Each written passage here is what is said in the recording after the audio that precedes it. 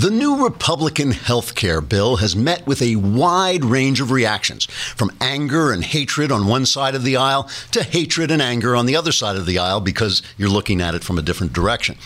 The two sides have taken their usual approach to swaying public opinion.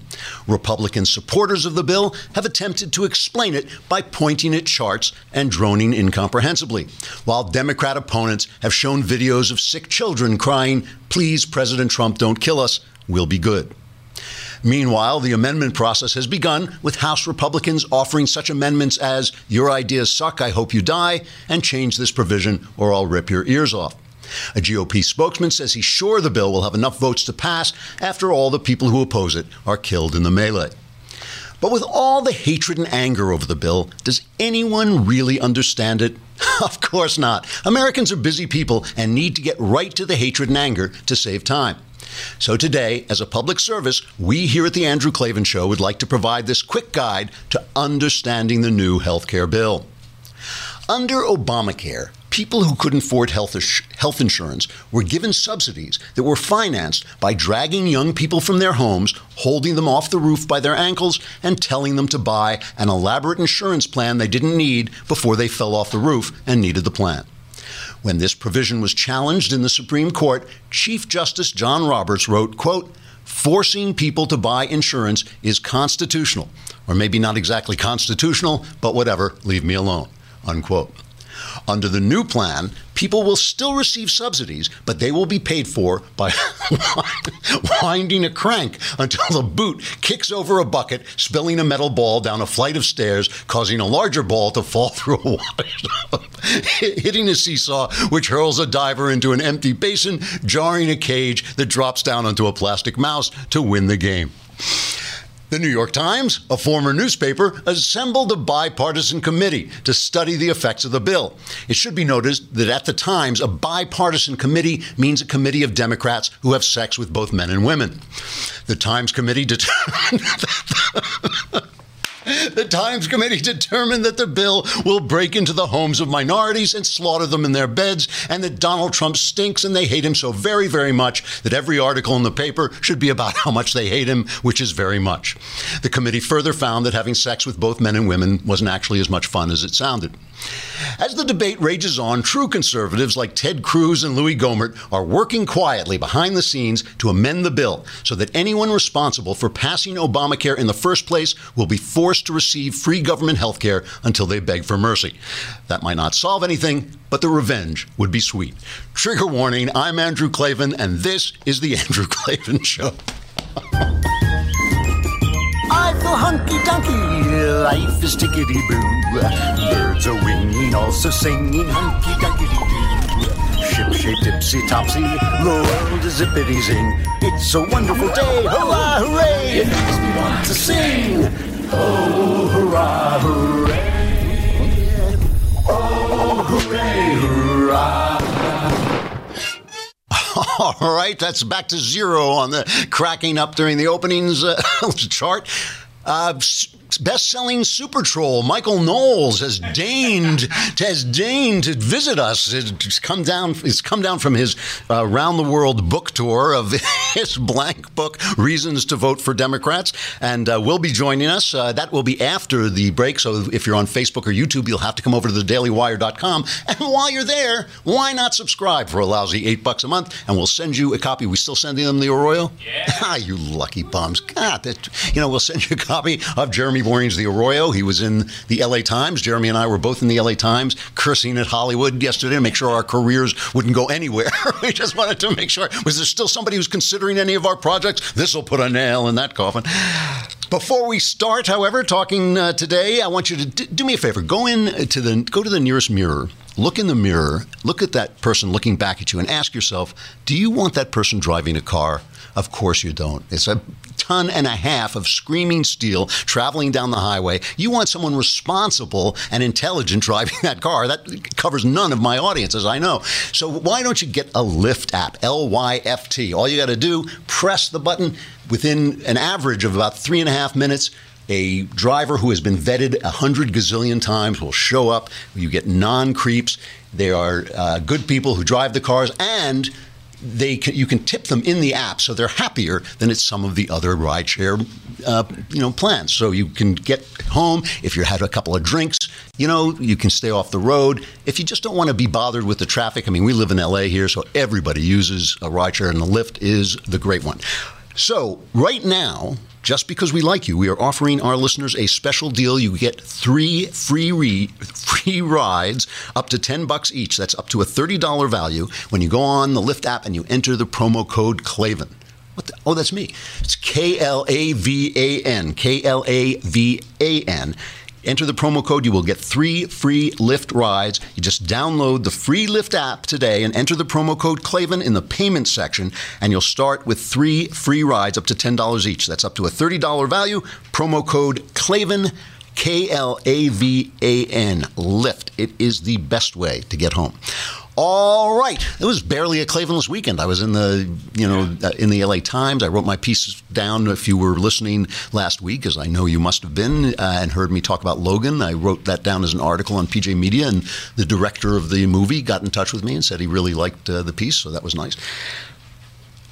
Let's talk briefly, before we get to super troll Michael Knowles, let us talk briefly about what is happening in our government. Donald Trump, here's the way I see things, and it's a little different than the way other people see it, but Donald Trump has won the first round against the media, which means the first round against the Democrats, because the media are the Democrats. When you talk about the mainstream media, talk about the networks, the Times, the Washington Post, CNN, you're talking about Democrat news for Democrats, about Democrats, with a Democrat slant. That's what you're talking about. When Trump won, remember that day, everybody was sitting around going, well, here comes Hillary Clinton. Everything that Obama did is going to be nailed down. All his executive orders are going to become laws. Everything is going to be another 4 years of this stuff. And, the First Amendment needs to be rewritten. Second Amendment needs to be crossed out. All this stuff was coming down the pike. Suddenly, bang, gone, right? The Democrats panicked. And when I say the Democrats panicked, I mean ABC, NBC, CBS, the CNN, the Times and the Post. They panicked. They created this incredible cloud of nonsense, right? This onslaught, a barrage of fake scandals. Oh, and Trump's a Russian spy, and he's this and he's that. It's all not, this has never happened before. It's the worst thing. Remember, not just one, but at least 2 major commentators said this is the worst thing since 9/11. It's the worst thing since Pearl Harbor. Trump has scattered their armies to the wind. 2 major events that really were the turning points. The first was that press conference he gave where he just laid into them. They came in, if you remember, if you go back, the day before that press conference, it was Michael Flynn resigns, Trump's a Russian spy, the Russians have taken over the government. The day before, day after that press conference is, he yelled at us and now we're unhappy and it's a First Amendment. It was like a complete turnaround. And, right after that came shortly after that came the speech to the joint session of Congress, the kind of faux State of the Union address. Once again, they were building up that Russian spy thing. And if you never talk to the Democrats, you don't know this. If you were just reading about this, you're thinking this is the stupidest story ever. It doesn't make any sense. There's no proof. The James Clapper investigated. James Clapper's a partisan. He was the director of intelligence under Obama. He investigated. He said there's no evidence of this whatsoever. No evidence of collusion with the Trump campaign. That was on January 20th when he stepped down. He said that there's no evidence of collusion. Still, they're running with this. They're into the Associated Press, so help me, this is true. The Associated Press was interviewing spy novelists.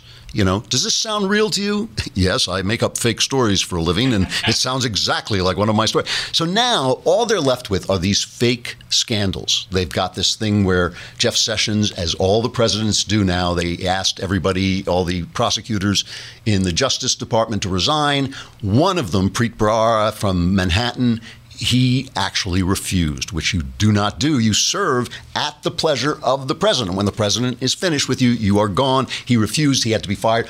Oh, what a scandal. What a scandal. Immediately, social media just dispels this by they showed when Obama did it, it was he replaces attorneys. When Trump did it, it was he ousts them. Remember, they made such a big fuss when W. Bush, I think, fired 7, 8 of them, something like that. They were guys that he appointed. This is a typical thing where they get rid of the other guys, people, and they bring in their own people to prosecute things they want to.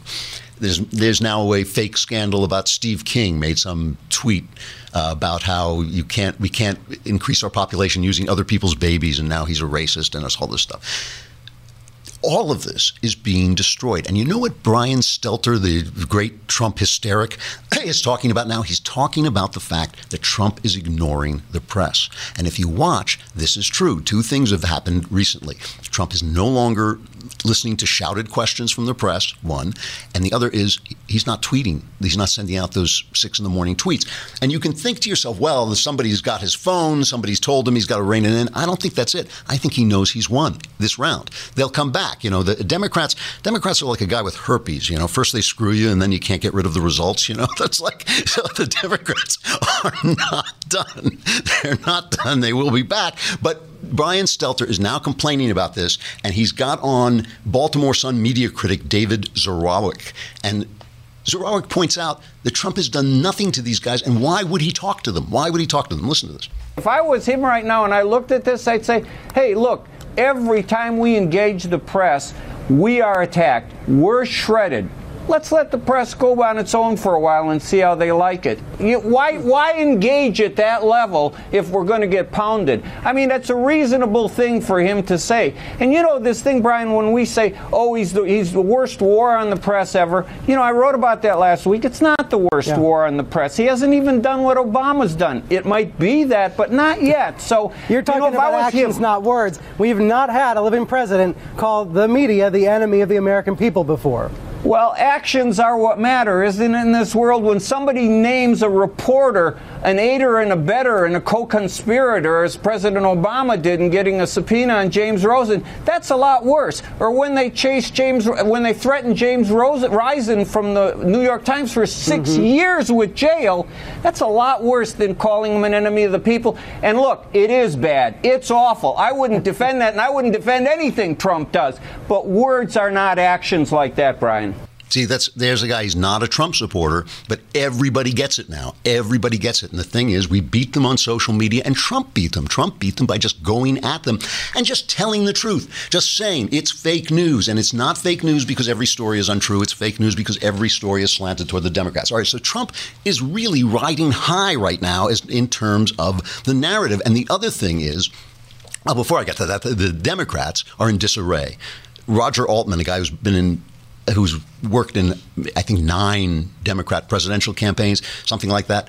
He writes today that the Democrats are completely scattered and are completely deluded. In the Wall Street Journal, he writes, President Trump's chaotic beginning has many Democrats envisioning a big comeback. They see the marches and protests and presidential tweets and expect newly energized Americans to vote blue in droves. But these hopes mask the decrepit state of the Democratic Party at all levels of government. A true Democratic comeback will be impossible without top-to-bottom changes. The GOP is in one of its strongest positions since its founding in 1854.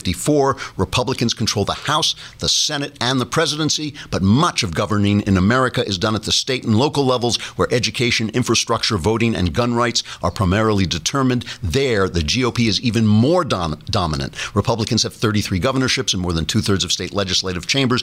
That the Democrats have allowed this domination borders on gross negligence. It borders on Obamaism. It is Obama. Obama has destroyed this party, and Trump is riding high. And now we're all talking about the health care bill, which is the big news, the arguments over the health care bill. This is also a victory for Trump. And here's the reason it's a victory for Trump. What we're talking about now is normal. Remember, all the press kept saying, all the media and the Democrats kept saying is, don't normalize Donald Trump. He be normalized. That fight is over. Trump won. All the stuff we're talking about, the arguments, the back and forth, the conservative wing doesn't like it, the Democrats don't like it, they're arguing, we won't pass it, we will pass it. Trump is now threatening to primary people if they don't support it. All of this stuff is the way that laws get made in the country. It is governing. And so now Trump is governing, and the press is still debating whether he's being nice to them or not. That's what the press is reporting on. He's so mean to us, So this is important stuff. Bill Clinton, a perfect exchange went on between Bill Clinton and Nigel Farage on the air that kind of showed where this thing is going. But I can't get to it until I say goodbye to Facebook and YouTube. Come over to thedailywire.com. We will be interviewing. I don't know how we managed to get him, but we have booked Michael Knowles on this program, and he'll be here in just a little while.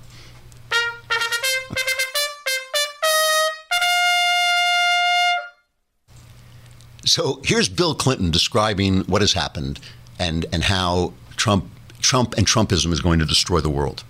People who claim to want the nation state are actually trying to have a pan-national movement to institutionalize separatism and division within national borders all over the world. Somehow or another, we have to find a way to bring simple, personal decency and trust back to our politics. We're going to live in an us and them world, or a world that we make together. Is it going to be one set of rules for us and another set for everybody else? Or are we going to find a way to live through the same rules? If you got that, in every age and time, eventually the challenges we face can be resolved in a way that keep us going forward instead of taking it to the edge of our own destruction. Okay, it's the edge of our own destruction if we lose our nation states. If we don't lose our nation states and become one big world where the rules are the same for everybody, right? The rules have got to be the same for Saudi Arabia as they are for us. Why should, if we have nuclear weapons, they can have nuclear weapons. If we have, if we have power in the UN, they can have power in the UN. Why not? It's all going to be run by the great brain trust at the top, and they're all going to tell us what to do, and we don't need this voting stuff. We just need these experts. And the problem that Bill Clinton has is that the experts turned out to be dopes. The experts turned out to be dopes. They turned out to panic over, global warming so they could get more power. They turned out to want to tell us who can use our bathrooms in our local schools. They turned out to open the gates of our countries and allow people in who hate us and want to destroy us and who hate everything about us. And it's not because of the color of their skin, and it's not because of their race. It's because their ideas are antithetical to Western ideas. So here's Nigel Farage. I'm not a big fan of Nigel Farage, but he was the leader of the Brexit movement, and he tells it to Bill Clinton exactly as it is. Look, Bill Clinton, Tony Blair, and all those politicians, what they tried to do was to give away the ability of nation states to make their own laws and have their own democracies. They wanted to sign us up to forms of global government. And what happened in 2016 with Brexit, with Trump's victory, is that world, the world that Bill Clinton tried to build, has just come crashing down, I am pleased to say, and he doesn't like it. And I would say this to Bill Clinton, actually, we're the ones on our side of the argument. We believe in democracy. We believe in the value of the nation state. We believe in being good neighbours with as many countries in the world as we possibly can do. And it might be better if people like Clinton and Blair stop moaning and recognise that the world has changed. So Trump is winning and Trump's vision is winning, but is this good for us? When I say us, I mean conservative people who want the government to be small so that we can be free. And this is the question that's come up with this healthcare plan. And I want people to understand, because some people were yelling at me because I said that I thought it would be a better thing for there to be a healthcare plan that had stuff in it I didn't like than for this healthcare plan to go down in flames. And I want to explain why I say that, because I'm a far right-winger on these issues, okay? There's no daylight. I mean, if it were up to me, there would be no government healthcare plan. There would simply be a rule that doctors can't kill you, and there would be some kind of provision made for the poor, and that would be it. And everything else would be free markets, open choices. You make your choices. You make stupid choices. You pay the price. That's me, okay? Why do I not think we're going to get that? Because, and by the way, this was on this show before it was anywhere else. As I kept explaining to people for more than a year, the pre-existing condition clause is government health care. There's no way around that, because that's not insurance. That's just forcing people to pay for somebody else's illness. That's what it is. That's not insurance. So some of the stuff, I'm not sure what this bill is going to look like at the end. I don't think anybody is. There's a lot of negotiating going on. But why do I think it's important to get a bill?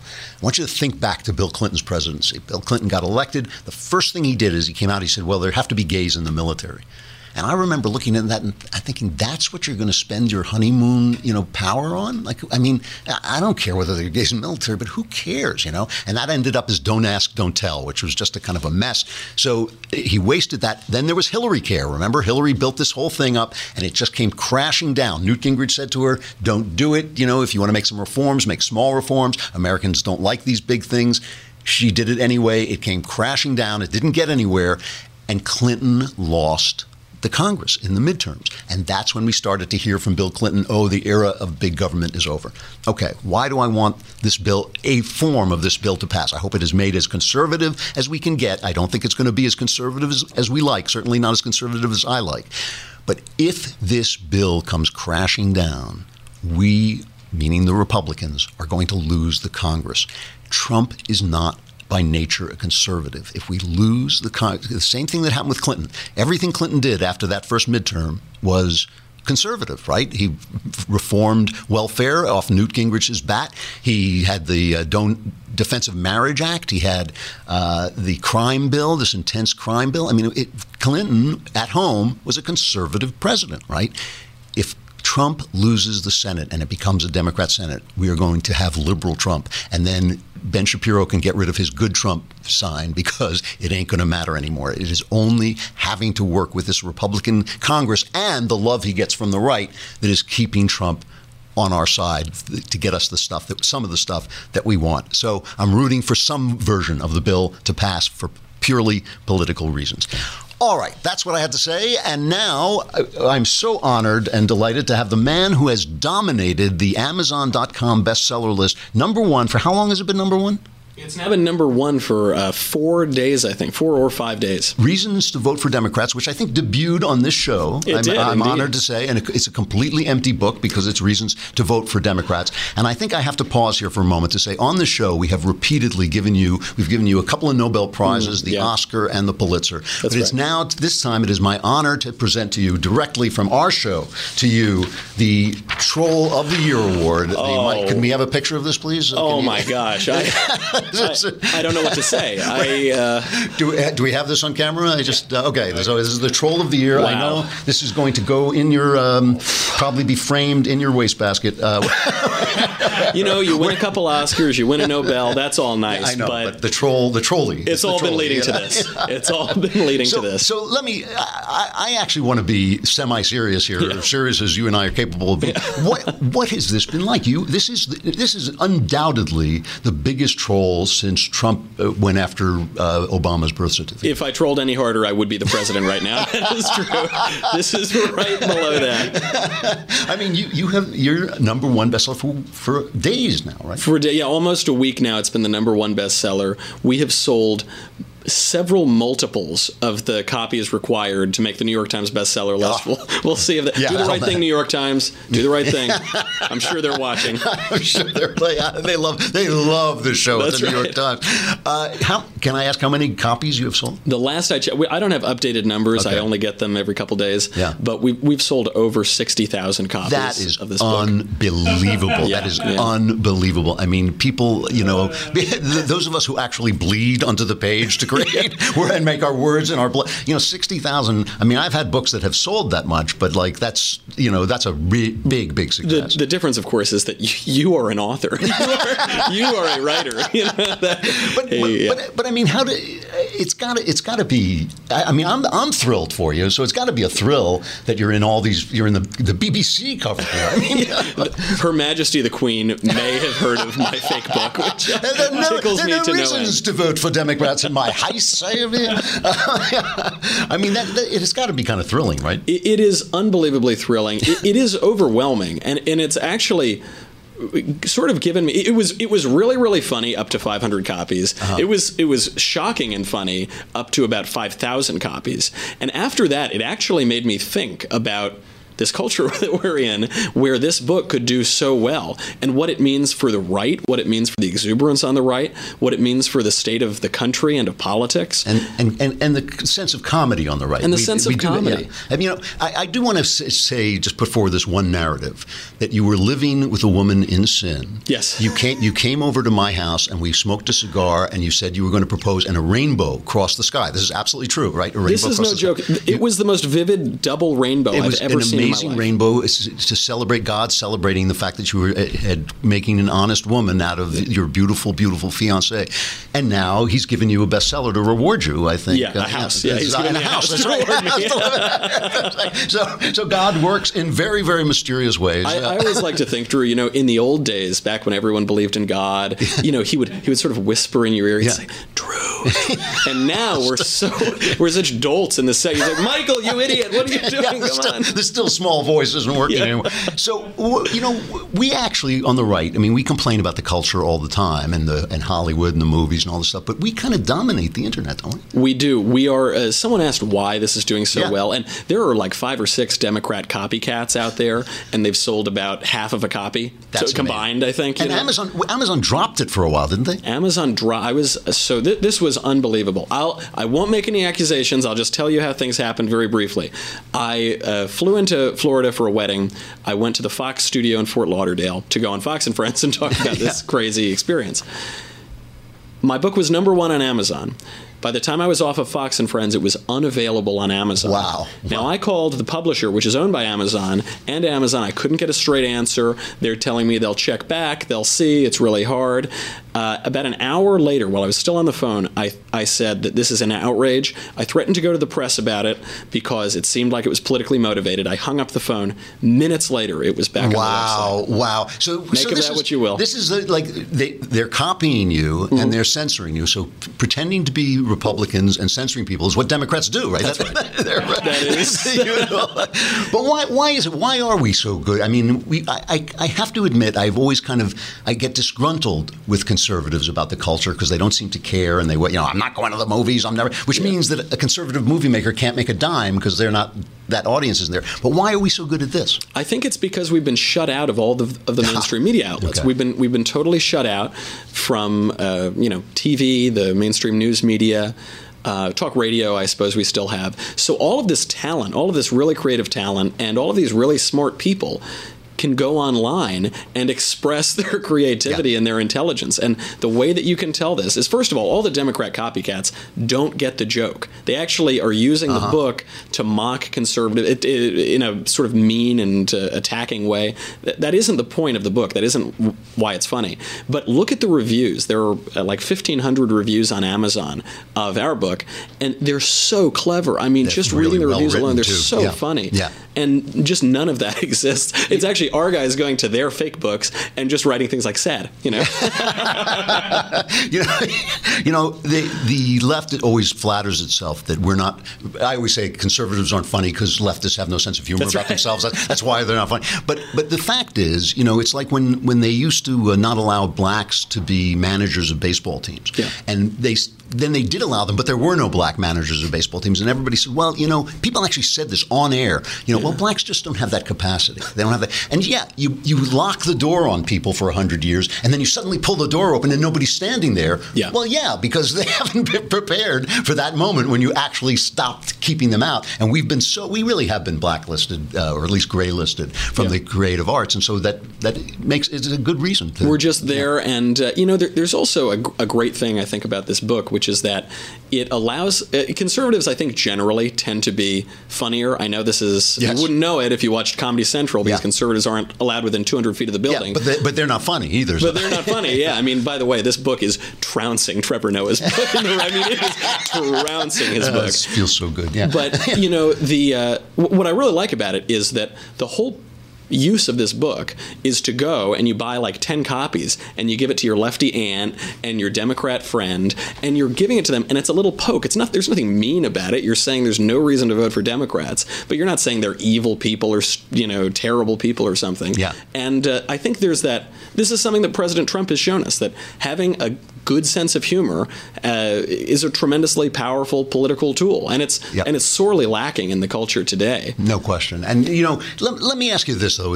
Shapiro has made these, I think, fairly cogent arguments about the moral hazard of this. That if we live in a world that's all trolling, that's post-truth, I think he's seeing something real. I mean, sometimes you can worry too much about things that might come down the pike, but he is seeing something real. There is something disturbing even to me. I mean, I think he did a great job, and I really am delighted by the whole thing. But there's something disturbing to seeing a blank book at the top of the bestseller list. It does seem this kind of symbolic, of course, statement. I think the book, like a lot of the Trump campaign, is an expression of the culture. I don't think it's created the culture, certainly. I do think it's an expression of it. And there's a moral hazard there because we're in a morally hazardous culture. So, of course, conservatives were always talking about how the end is near and, the culture's been dead since World War I and we're living in decadent times. All of that might be true. But, one thing I think the book makes, it's an important point, is that I've gone to all of these protests and marches for your show, and I've covered all of them. And those protesters do not use language on the left. Mm-hmm. They don't have any cogent, not only argument that they're making, they're not even using cogent language. So it's just 4-letter epithets: F this, F Trump, F Pence. And because they're in a post-verbal moment at this point, I think that this is an old gag. This gag's been around in America since the 1880 presidential election. But I think it says something really true about their party right now. And we are also in an exuberant moment on the right. And I think we're just capitalizing on that and living on that. That Brian Stelter thing was actually an amazing thing where he said, where the guy was saying to him, Obama was much worse with the press, and Stelter said, yes, but those were actions, not words. Wait a minute, I'm sorry. It's funny, I talked to an old friend of mine who actually is going to these marches, these protests in New York, and I said, what are you protesting? And he actually did not have an answer. That's right. I said, what exactly are you protesting? Yeah. So the book, even though the book is empty, it actually does contain a statement. That's why it's selling. This is not a new joke. There was, in the 1880 presidential election, the GOP ticket, which was James Garfield and Chester Arthur, released a book about their opponent called A Record of the Statesmanship and Political Achievements of General Winfield Scott Hancock. And paper was more expensive back then, so it was only about 4 pages long, but not 270. But it's an old joke. The question is, why is it resonating now? And I think part of it is our culture, and a large part of it is that the book is absolutely right about the state of the Democratic Party. Unbelievable. A great joke. I mean, best joke. We're proud of you. You're the troll of the year. I'm so honored. Thank you. The best award yet. And we'll see you again next Monday. Michael Knowles, Super Troll, best-selling Super Troll. That should be like a rap song or something. Super Troll or something. All right, Stuff I Like. This week on Stuff I Like, I'm going to talk about 3 movies that are recent movies that are basically supposed to be left-wing movies mostly about black people that are right-wing movies. And the reason this is true is because you cannot tell a true left-wing story because leftism really is not true. Nothing in leftism is true. All true stories, all good stories, ultimately are conservative. But there's a way that the left gets around this. And if I can, I have to travel at the end of the week. I'm going to Washington, D.C. for this National Review Ideas Summit. I don't know why they asked me. I was like, I said, do I have to bring ideas? But I'm going to this National Review Ideas Summit. We're going to do the show on Friday. Is that what we'll do? I don't know. I think that's what. So anyway, I hope to talk about how the left gets around the fact that the good stories have to be true stories in order to tell false stories. However, there's a movie out that is just really very successful, and it's really good. It's a movie by Jordan Peele of Key & Peele. What a talented pair of guys. I was like, Jordan Peele. It's called Get Out, and it's basically about a black guy and a white girl having a relationship, and they go home to her parents, and horror ensues. It's a horror movie. It's a satirical horror movie on the order of It Follows, basically, and it's really well written, wonderfully acted. Allison, what's her name? Allison Williams. She's Brian Williams' daughter. So she comes from a family of people who pretend to be things they're not. She's just doing it honestly by being an actress. But she is the one talented person, I thought, on Girls. You know, she did that Peter Pan live thing, which I thought she was a little overwhelmed by. But in this, she really does a good job, plays this part absolutely perfectly. Here's the scene where they go home to meet her father and mother, and the father obviously embarrasses her. So how long has this been going on, this thing? How long? 4 months. 4 months? 5 months, actually. She's right. I'm wrong. Attaboy. Better get used to saying that. Please, I'm so sorry. Oh, yeah, I'm sorry. She's right. I'm wrong. See? Do you have an off button? This is exhausting. I know, and I want to give you a tour. Can you, unpack first? You want to unpack? Before the tour? So that's, what's his name? Daniel Kaluuya. Now, I've seen him. He was in one other thing that I've seen. Black Mirror. He was in Black Mirror? He was in the racing one. Yeah, the bike one. Yes, that's right. And he was also had a secondary, tertiary role in some other movie. Really good. He's really charming, very likable, and of course, you know, horror films depend on the hero being incredibly likable, so you worry about him all the time. But the thing about this is he walks into this thing, and everybody's saying, "Oh, this is about the black man in a white space," and of course, there are a lot of evil white people hunting down the black guy and all this stuff. But they're all Democrats. And it is emphasized they are all Democrats. These are all liberals, and they all embarrass him, but they embarrass him by fawning over him. You know, they don't embarrass him by saying, you know, I don't like black people. They embarrass him by actually overstating his virtues. And so I tweeted out this week, is a really good movie, and it is. It's a wonderful horror movie.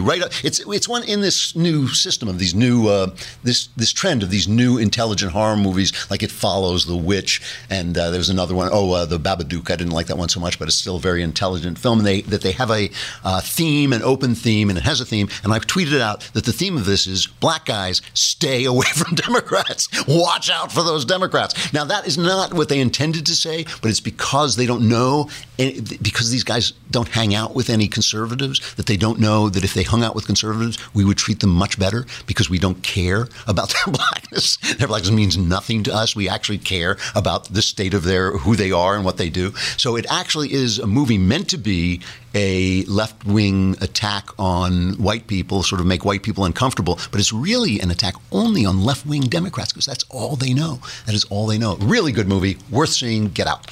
All right, that's the show. We'll be back again tomorrow. We are here Tuesday and Wednesday, and I think we're going to do Friday.